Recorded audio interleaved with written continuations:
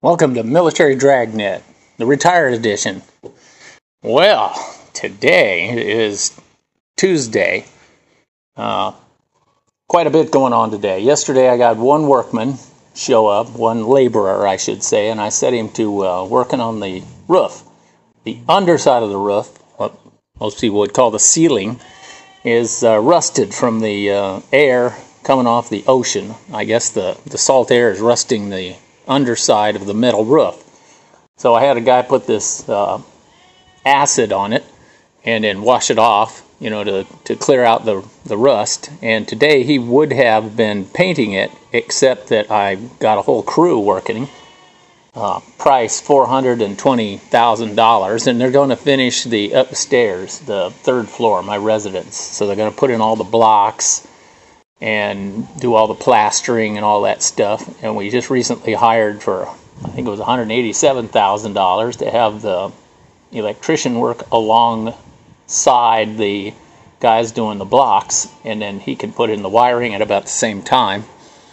And then the same guy that's doing the blocks says he can do the ceiling, the tongue and groove ceiling. They have stuff called Purple Heart here, which is a very hard wood, rot resistance, kind of purple looking. And we were thinking about having that done for the ceiling, and I worked out how many square feet that I needed for that.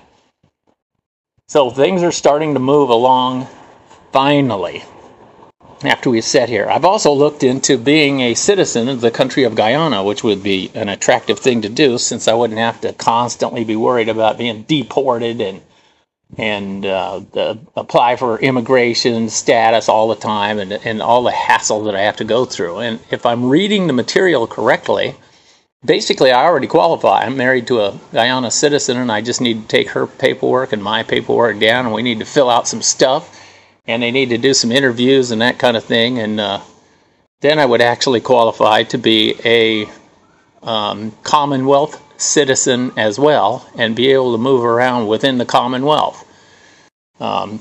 So this opens up more opportunities to live anywhere in the world, which is kind of what I do anyway. I really would like to sell my business in the United States and hit the road and travel and be here and there and everywhere and do things like I'm doing now, like constructing this monstrosity for a residence and the 2 floors below it. Now, Mr. Monishwar, which is where I go and buy the nails and other hardware, I went down there and bought 6 pounds of nails and a lock for my bicycle, because people steal bicycles around here in a heartbeat. They're just poof, gone, no more bike.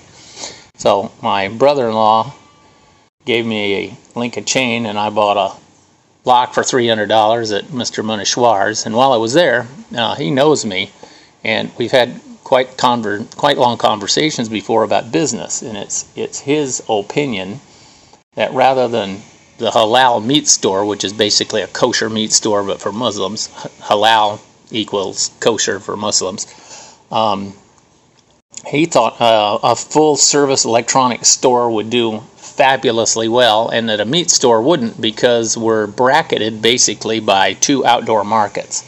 So when you think of third world market, where the guy's walking along and there's people with chickens in cages and tables full of things for sale, with an umbrella over it, that kind of thing, then that's truly the markets we're talking about here. And I'm bracketed by them. I was one on each side. And if the meat people move into the middle, I'm not so sure that his business would be successful. Now, of course, I'm willing to let the guy try, but it just doesn't seem like a location for such a meat store. But an electronics store, if I could interest any of these people who are currently doing minor repairs on electronics, if I could interest them in maybe opening a whole store and assist them in some way, that might be a better way to go, and it would be a bigger money maker, and I wouldn't mind being involved in another money maker. So that's kind of where we're at today. My wife is presently gone to get some plywood so that we can make arches over the doorways and then put windows in those arches at some later point.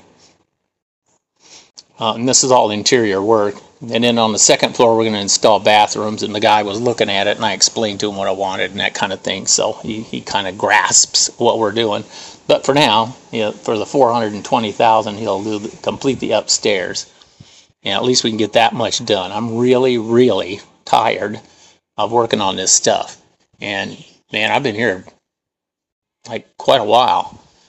2 weeks, and we haven't gotten anything done. It takes that long to organize stuff. And the only reason we got this guy is we've had a prior contact with him before, and he's busy doing another job, but the other job is flooded out because of all the monsoon rains. So as soon as that opens up again, I'm pretty sure that's what he's going to go back to. But for now, he's working. And got his crew there. I can see him right now hauling sand with a rope up to the third floor. And that should do it for today.